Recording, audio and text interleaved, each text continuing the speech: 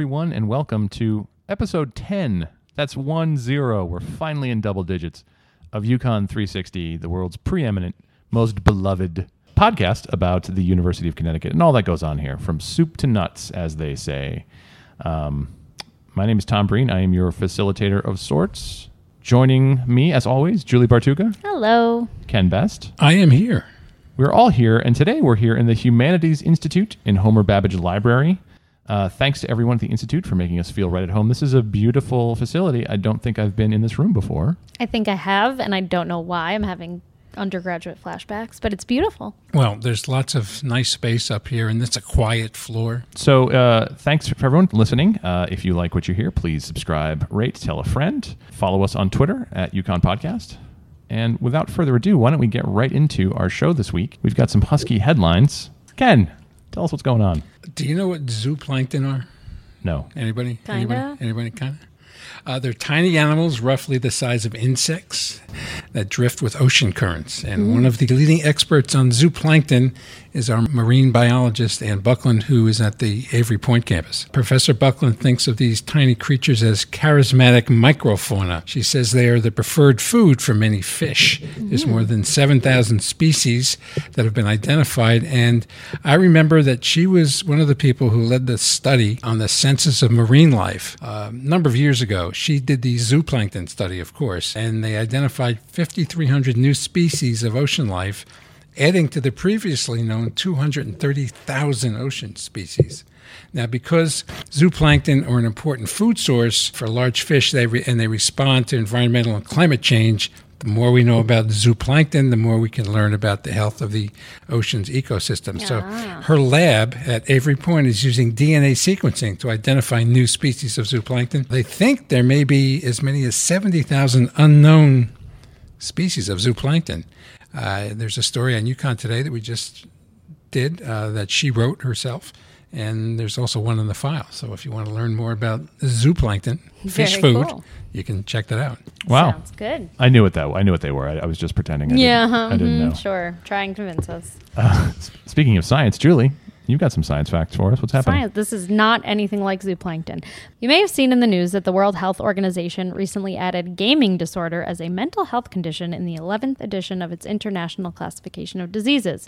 I'm sure we all have a little bit of concern about whether we're addicted to our phones or video games, but not so fast, say some critics, including Nancy Petrie, who's a Yukon health addiction expert, and she's currently leading the first study on internet addiction being funded by the National Institutes of Health. She's among experts who believe there's not yet enough evidence to classify gaming addiction or gaming disorder as a mental disorder. Petrie led international efforts to include online gaming addiction as a condition that requires greater research in the American Psychiatric Association's DSM-5, but she and other critics worry that including it right now as an official disorder before there's enough evidence and diagnostic criteria could lead to misdiagnosis. In a recent story on Wired.com, Petrie says, "I don't want there to be people classified with a mental disorder when they don't really have one. That would not be good." No. And for me, the big news that I want to report is that Yukon Foundation President Josh Newton announced that he'll be leaving in mid-August after about 5 years at the Yukon Foundation. And in his tenure here, he raised nearly $400 million. Well, the foundation raised nearly $400 million, which was a 46% increase over the previous 5 fiscal years. That includes the $150 million Transform Lives Scholarship Initiative. I think I mentioned maybe it was the last podcast that the foundation only dates to the 1960s. So we were very late in getting into the fundraising game. Josh Newton, by all accounts, has done a great job in helping us play catch-up with some of our peer institutions who've been doing this for a lot longer. I can also say on a personal note that some of that money that was raised, it's Breen money.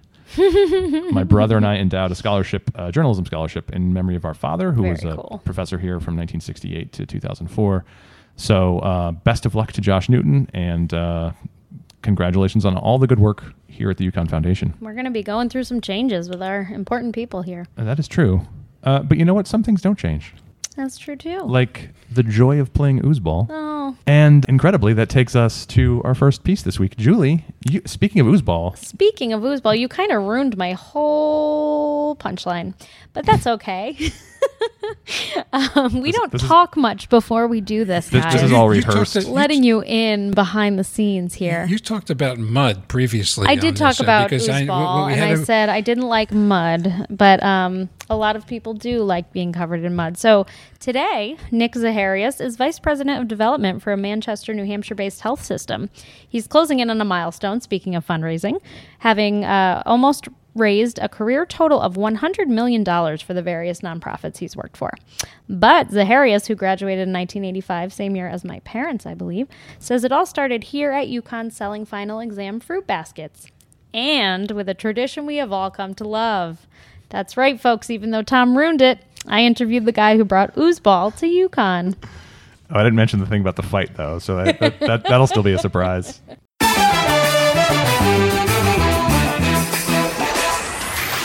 I'm a fundraiser, and I've done that ever since I was at UConn. Actually, it started when I was with Student Alumni Association. We used to do final exam survival kits and fruit baskets, so that was my start in fundraising. Actually, coming up this year, I'll be hitting the $100 million mark for raising funds. That's amazing. Throughout my career. So it's been hospitals, colleges, independent schools, a wide array of different institutions. Congratulations. So what we really want to know is, how did oozeball get started?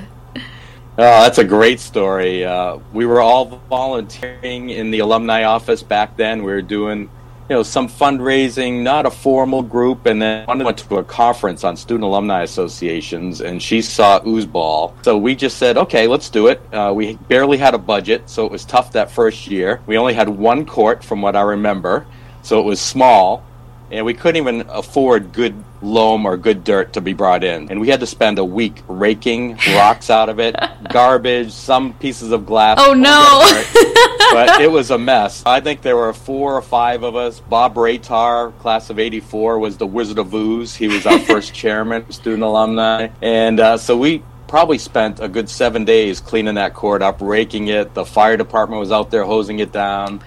And that was the start of oozeball, and then it exploded after that. We ended up on David Letterman. Really? I didn't know President that. in the Mud one year. Yeah, we unveiled the Husky Dog, actually, at oozeball one year. Wow. And it was actually John DiBiagio, the UConn president, was the Husky Dog. Oh, my God. He got to wear the suit, which he always wanted to do, but we got him in the mud in the white suit. Oh, no. Where was the court the first year? Yeah, the court was right next to the library. Okay. So the grad dorms used to be there. I know there's some new construction there now, kind of across from the bookstore. Yep. So it was just a big empty dirt lot at that time. They could hardly grow grass there anyways. So they said, well, go ahead and do it. Do you remember how many teams and how many students participated that first year? Boy, that was a long time ago. That's a good question. I think we had 16 teams the first year. Okay. So there was a lot of people getting cold because with one court, you had 2 teams going at a time. But I think the second year we grew it to at least 4 courts, and then it quickly went to at least 8 the third year. So it exploded from there. Did you have any idea that it was going to be here 30 years later and still what it was back then, even bigger? Probably not that first year. I think we all had questions about it and would it take off. But as soon as we saw teams wanting to register, and we sold out that first year within minutes, and then kept growing and kept selling out. So we said, hey, we're on to something. It's going to be here for a while. Didn't think it'd still be here 30 plus years later, but I'm glad it is. Glad to see how big it is at UConn. It's really a tradition. Yeah, it is. It's one of our big ones. People love it, and we get great pictures every year from oozeball. You were talking about when the president dressed up as Jonathan, and you were also Jonathan. I know you can't give us all your secrets, but there's a pretty funny photo of you, and you know what I'm talking about, with the Seton Hall Pirate. Can you tell us that story? Oh, the infamous story. I wish this had never happened, but everyone remembers this from those old days. So, yeah, we had a game in the old field house, and back then you had maybe 4,000 people at a home game, so we were just starting to get big as a powerhouse in men's and women's basketball. So we're playing Seton Hall, and everything's going as planned. And back then, the visiting mascots used to go to games. So I'd go to all the away games. Wow. And the away mascots would come to our home court. So the Seton Hall Pirates there. Very friendly guy. Before the game, we always meet and talk about maybe we'll do some skits, and here's what we're going to try to do. So we didn't expect anything. And all of a sudden, in the second half, I think we were coming out of a timeout. I got hit in the back of the head with something really hard, and I could actually see a crack across the nose of the Husky Dog outfit of the head. No. That's how hard I get hit. And it ends up, he had the big Seton Hall flag on what looked like a 2x4. And that's what he was running around waving. Well, he ran up behind me and smacked me in the head. And that was the start of that. And so, you do a lot of fake fighting as a mascot. And what you do when you talk to each other, you actually grab the other mascot in a headlock and you talk through the eye holes. That's how you talk to each other. Okay. So I grabbed him in a headlock, and I said, "What are you doing? You just cracked the head." He said, "Oh, I didn't mean to hit you that hard. It was supposed to be a fake." So I thought it was over at that point, and we shook hands and hugged, and like mascots always do. And I walked away, and he turned around and hit me a second time, and the crack extended down the nose. I mean, he destroyed the head. Oh, Luckily, my I had gosh. it as protection, so it was like I didn't know where that was coming from. And by this point, we were right on the baseline. They're trying to shoot free throws, and I just turned around and I let loose. That photo actually is from the front page of the Hartford Courant. Wow, it's a great photo. So, I thought I got away with it, and what was funny was he ended up knocking him down on the court. I tore the flag off the 2x4, threw it in the stands. The crowd went crazy, and I think the student running the sound system even played the Rocky theme at that point. So it ended up being a whole production. The crowd went nuts, and of course I ended up in the athletic director's office the next morning. I wish it had never happened, but I had to represent UConn in the only way possible, and ends up he was not hurt in the end, just fell down and was kind of dazed a little bit, but the crowd got a big kick out of it. And even today when I go back to homecoming or I see people on Facebook or someone sees that photo, they're like, "Oh, I remember that, like I was sitting there in the stands that night." So it was one of those moments. Yeah, you'll live on in infamy. Yeah, lucky me. So we talked a little bit about your career, and you kind of alluded to it, but how else, did UConn set you up for your career and your life now, and what did you learn here that you carry with you?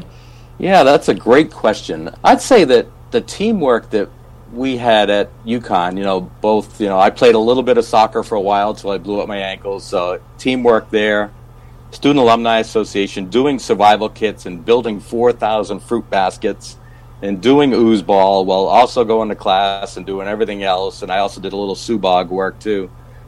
Just learning how to work with teams, and you don't have to do everything yourself. And I think I've carried that the whole way in my career. And I've always been in pretty small fundraising shops, so you have to be very hands-on, but you have to rely on your team. And in fundraising, you have lofty goals to reach every year, and if you don't reach the goals, you're out of a job. So it's kind of a high-pressure situation, but get fun with the team too, and celebrate individual goals, celebrate team goals, and keep it as light as possible. So I think the sense of humor, which kind of the Husky Dog brought that out a little bit, helps a lot. So I think all those lessons combined help a great deal.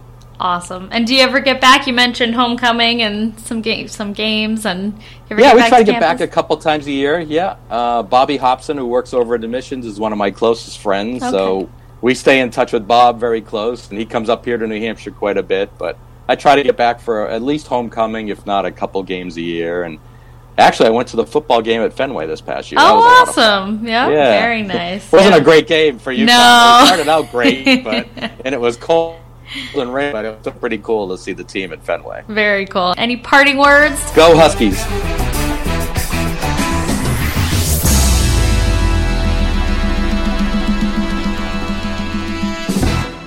Okay, well, that was great. I didn't know that oozeball had a single inventor, so I learned a lot. Yeah, I guess he didn't actually invent it. He brought it here, but he was kind of the start of something It's the same big. thing to me.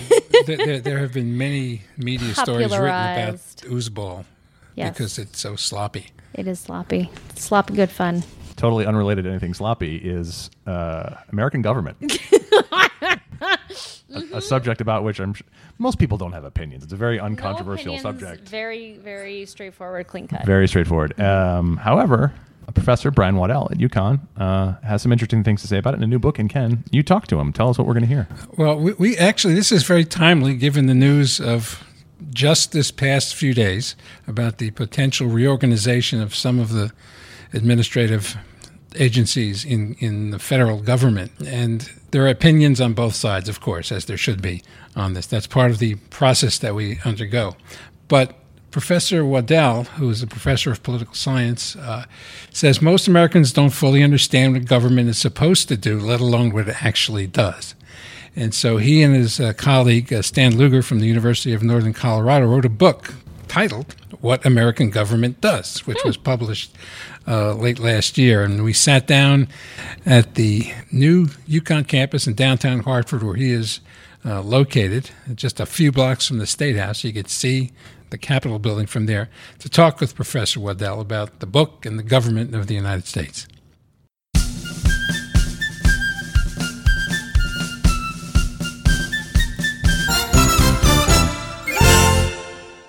What was the impetus for getting this book done? Well, most books about the American government are about how it works, right? The institutions, the presidency, Congress, Supreme Court, or about specific public policies. No book does what we tried to do, which is, what does government do? There's a lot of attention to, a lot of criticism of American government, right? It's a powerful narrative across our politics, with one of our two major parties really looking at American government as a negative force in our society and criticizing it as an unwanted intruder into the self-working processes of the free market. And so the idea is the less government, the better. My co-author and I were responding to that and responding to this powerful narrative that, President Ronald Reagan really began when he ran for office, and he said that the 9 most terrifying words are, "I'm from the government and I'm here to help." Well, tell that to the people in Texas who were just inundated with the hurricane. And we don't celebrate everything the government does, but we have divided what government does into functional categories. And again, no one else has ever done this. You mentioned Ronald Reagan, and the conservatives in government, generally the Republicans, have latched on to a statement that he made many years ago, that government is not the solution to our problem, government is the problem. But that was taken out of context, because the preceding words was, in this present crisis, followed by now, so there will be no misunderstanding. It is not my intention to do away with government. It is rather to make it work with us, not over us, to stand by our side, not ride on our back. It seems that has lasted for so long, but nobody understands its true meaning of what he said. Right, and I don't know if you got that from the book, because we quote Reagan in saying that, but I also, in a footnote at the bottom of the page, put the context of how he said that. And so he understood himself the importance of the government. This book isn't about defending government or celebrating government. We call it a realist and a practical approach. It's realist in trying to grasp in non-ideological terms what the government does and why it does it, right? These are functions, many of these functions are functions that every successful government in the world engages in these types of policies. They're necessary policies for the success of the United States as a nation in many cases. You described the repressive and the extractive aspects of government, being repressive to defend territory and policy to maintain order, but the extraction, the taxes to pay for the army and the police force to make that so. Our general approach and how we divide up the functions come out of Charles Tilley's work. He wrote a very seminal piece about state-making as organized crime and how the original modern states competed with each other for territory. And the successful ones were able to develop bureaucracies that could tax the subject population and that could conscript citizens into the army, right? And those three elements reinforced each other. The more effective your bureaucratic organization in your army, the more effective your taxation, your extracting of taxes. That's the sort of the brainstem of governments, right? Every government does this. They're responsible for stability and order and protecting of the national boundaries. Tilley's argument is very, very influential because people then see this as the reason for this zero-sum game idea about government. That the idea that governments gain power at the expense of their societies. So as the governments become more powerful, they're more able to conscript and they're more able to tax, right? In that sense, governments can be overbearing. Government saw that economic strength was a key indicator of the strength of the government. And so they were desirous of doing everything they could for the economic leaders of the country to establish a strong government. Well, one of the major themes that you kick off early in the book and sort of follow it through is the relationship between government and business and the interdependence and the power struggle between the two. This seems to be an obvious thing as we watch it during the day, but possibly the source of the confusion of the American people as to how government is supposed to work and the relationship that business has with government. When the public opinion polls show that large majorities of the U.S. public distrust the government, I think this is a reaction. This is sort of fed by this anti-government ideology that is so prevalent in our society. When you look at how people really feel about the government in specific terms, you get very different outcome. Like the Pew Center did a series of polls where there's 13 major goals of government that they've outlined, and they ask people about these different goals. And surprisingly enough, 10 of the 13 goals were given very high marks by the American public. Like 75% or more of the public thought that the government was doing a fine job in 10 of the 13 areas. Interestingly enough, in 2 of the 3 areas that they didn't think the government was doing a fine job, alleviating poverty and helping the elderly, they wanted the government to do more. The only one where there was negative responses was the issue of the immigration. Americans are very, very sophisticated. When you got down to brass tacks, if you ask them bluntly, what do you think about the government? Well, they don't trust it. But in terms of the specifics, they get it. They get that they want the government to be involved in alleviating poverty and regulating environmental pollutants and toxic wastes and things that their kids might consume, our food, the drugs that we take. Right? They want the government to be involved in this. They don't trust the private sector because it's driven by profits, and there can be problems with that. Polls also show that the substantial majority of the American public see that the government is looking out for big interests rather than regular people. And so we develop in the book this idea of we can understand the functions of government and how they play out in terms of this tug of war. That there's three general forces, and each of them are very complex, and depending upon the issue, they can express themselves in different ways. But we see government as an independent actor, as an independent force, right? And the government itself has different interests within the government, right? But then we see that the business community, that economic elites, the wealthy, represent a second force in general. And then the economic majority, the regular Americans. And so the government, yes, is an independent actor. But what it does in terms of these functions that we lay out is often because of either interactions with or prodding from elements from within society. Government doesn't act independently very often. It rarely acts independently. How does business factor into all of this now? Apparently even more than it has in the past because of the yin and yang of business and government. Yeah, and that's a good way of thinking about it because they are interlocked, interdependent, and they develop in a parallel fashion to each other. Right? You can't really separate what we call the free market from the government. Right? The government and the economy are so intermixed and intermingled that you really, to your peril, start to sort of withdraw the government. And we saw this in the 2008 economic collapse. The government stopped regulating the financial institutions the way that they had since 1933 and 1934. It took 8 years for the economy to collapse after those deregulatory measures were passed into law. And so we see that we need the government to keep an eye out for economic stability going forward. And business loves, they depended upon the government mightily in the wake of the 2008 collapse.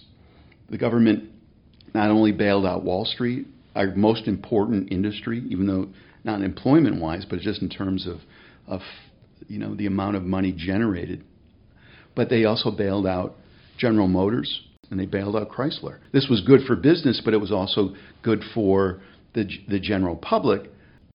The book is about helping Americans deal with the ambivalence that they feel about their government today. And it seeks to provide the tools, the understanding, and the historical knowledge needed to cut through these simplistic debates. It offers a fuller understanding of what's at stake today and replaces this simplistic fear of government with a more nuanced understanding of what's going on. I think this sort of blunt fear of government doesn't serve our nation well.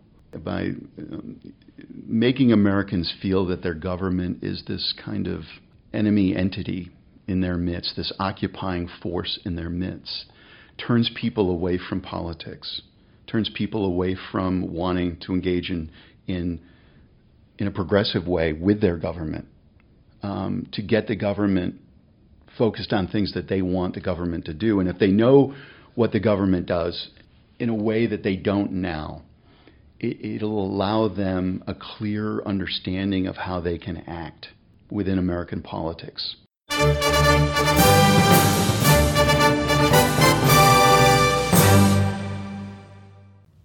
All right, very interesting stuff. Timely, because we're going to be talking about this, I think, for the next few weeks, if not longer, and we'll see what happens down in the nation's capital. Down in the nation's capital, but right now let's go to a different place. The best place. Let's go to Tom's History Corner, which I'm confident that before 2021 we'll have a new name. 2021's a good goal. That's good. We don't want to rush into Deadline for things, us, no. like changing the name of Tom's History Corner. So Ken, Julie, if I say Hawley Armory to you, what do you think of? I used to work out there a couple years ago. It's very hot inside the armory. Yeah. Ken? I used to walk by it a lot on my way to the co-op when the co-op was on near that space. It's no longer there, of course, because I used to work in the building that was the co-op before it was knocked down for Store Center. Personal history of Ken. What would you say if I told you it was the scene of a riot? Ooh, teenage riot. Well, I'm sure there were teenagers there. If they were students, they probably were. Probably were. Hawley Armory was built in 1915, and it was named for a Yukon student, Willis Hawley, who had volunteered to fight in the Spanish-American War but died of typhoid fever before shipping out. Poor Willis. In its history, it held military drills, athletic events, dances, ceremonies like convocation, as well as student recreational activities. Today, it's a fitness center, which ties into Julie's memory. It has treadmills, ellipticals, stair climbing machines, resistance equipment, and more. And you can also take classes like fitness and yoga and spinning and things like that. Mm-hmm. But in 1941, it was the site of one of Yukon's many riots, maybe the only indoor riot. And certainly, well, I should say almost certainly, the only one provoked by a Rhode Island basketball coach. Ooh. So the date is February 23rd, 1941. Yukon playing Rhode Island men's basketball. This was in the armory they played. In the Armory. Hawley Armory, before the field house was built, Hawley Armory is where the men and women played basketball games. At this point, Rhode Island was a nationally noticed team. There was no really rankings back then, but this was the first year they were really good. There was a sports writer named Ned Irish, who was the founder of the National Invitation Tournament, the NIT. I remember which preceded the NCAA tournament, and it was the games were always held at Madison Square Garden. It was the biggest deal for college basketball. And on this day, Ned Irish was up in stores scouting the Rams for possible invitation to Madison Square Garden. They would, in fact, eventually go and lose to Seton Hall in the first round. However, before that happened, it was a tense game, and as the student newspaper at the time called it, an ancient rivalry between the two schools, although it's a bit rich considering that UConn was only 60 years old at this point. And for We're most really of that time, good at making up sports rivalries anyway. So. But anyway, it was ancient to those students. And the game was tense. And during the second half, Rhode Island head coach Frank Keeney was so upset about a traveling call against a player named Bud Conley that he stormed out onto the court and got in the referee's face and looked like he was about to punch the referee until he was separated by someone who's described in the Connecticut campus story as campus cop Leland Cable. So it's vivid. It is vivid. And campus cop is in capital letters, like that was his official title. We didn't have a police department at the time. Is that like Officer Krupke? It kind of probably was. So Leland Cable breaks it up, and Keeney is so mad he takes his players and he says, "We're leaving." He takes them off the court. As they're walking off the court, a Connecticut campus student photographer got in his face to take a picture, and one of his players, named Duke Abruzzi, took exception to this and punched the photographer, which led to UConn basketball players and fans attacking the Rhode Island players. Jeez, and then Rhode Island fans jumped into the melee. And according to the paper, there was about 5 minutes of scuffling, pushing, and shoving, eventually broken up by able-bodied Constable Leland Cable. Eventually, URI came back to the floor, and Keeney demanded that a UConn basket be disallowed. And the referees said they were going to declare the game a UConn victory by forfeit. Keeney relented. The game went on. UConn eventually won 63-62, thanks to the play of senior James Angie Verinis. And to his credit, after the game, Keeney went to the UConn locker room and apologized for his behavior. That wasn't enough for some people, like, for example, Hartford Courant sports editor W.J. Lee, who in a column afterwards said, "The Rhode Island coach should have been arrested. Breach of the peace is the mildest charge that could have been placed against him. His players, too, were guilty of ungentlemanly conduct. Not a surprising thing in view of the example set for them by a man old enough to know better." Yeah, I agree, W.J. Lee. Bill Lee. Bill Lee. Oh, Ken knows him, of course. He was, I think, still at the Hartford Courant when I did my internship there 100 years ago. Just as, I'm going to refrain from any comments on that. Just as a side note, that was actually kind of a really bad month in the history of Hawley Armory, because the same week as the game, a report by UConn engineering professor Clayton Dorenwend found that the Hawley Armory was unsafe for occupancy because the balconies hadn't been properly secured to steel beams. Great. Dana Young, another engineering professor who had also examined the building, said in the paper, "The balcony may go at any time. Good. We cannot say for sure." Good thing it didn't fall on the melee. I don't think we want to let Coach Hurley know about this. And if that wasn't enough, that same month, a week before the game was played, a carelessly tossed cigarette caused a gym mat to burst into flame at Hawley Armory. Students who were swimming noticed the smoke coming through the ventilator, and they actually ran up, took the mat, and brought it outside and prevented the whole building from going up in flames. Wow. Which actually led to a total ban on smoking in the Armory, which was pretty uncommon for 1941. Full of rich history. And so you can go there today, and you can stand in the spot where Frank Keeney and somebody named Duke Abruzzi hauled off and punched a UConn campus photographer. Do you think one day people will read our names and laugh at us like we're doing to these poor people? That's what we want to leave you with. That's our message in this 10th episode of UConn 360. If you are listening to our podcast, we don't want you to change that, but we do want you to subscribe. We want you to rate it. Give it an honest rating, but give it a 5-star rating. I mean, if you're being honest, you would give it a 5-star rating, obviously. Exactly. We also want you to follow us on Twitter at UConn Podcast. And we want some other things, too. Julie, what else do we want from our listeners? You can follow me at UConn Podcast and at Julie Bartuca on Twitter. If you haven't checked out UConn Magazine yet, we all have stories in this past issue, magazine.uconn.edu. And tell your friends about UConn 360. Ken? Mondays, 4:30 to 7 on Yes. 91.7 WHUS, UConn Sound Alternative is where you can find me. Or streaming on the net. Is it WHUS.org? Yes, it is. All right. You can just find me at TJ Breen on Twitter. And I think that's it. Sounds good. Thanks for listening, everyone.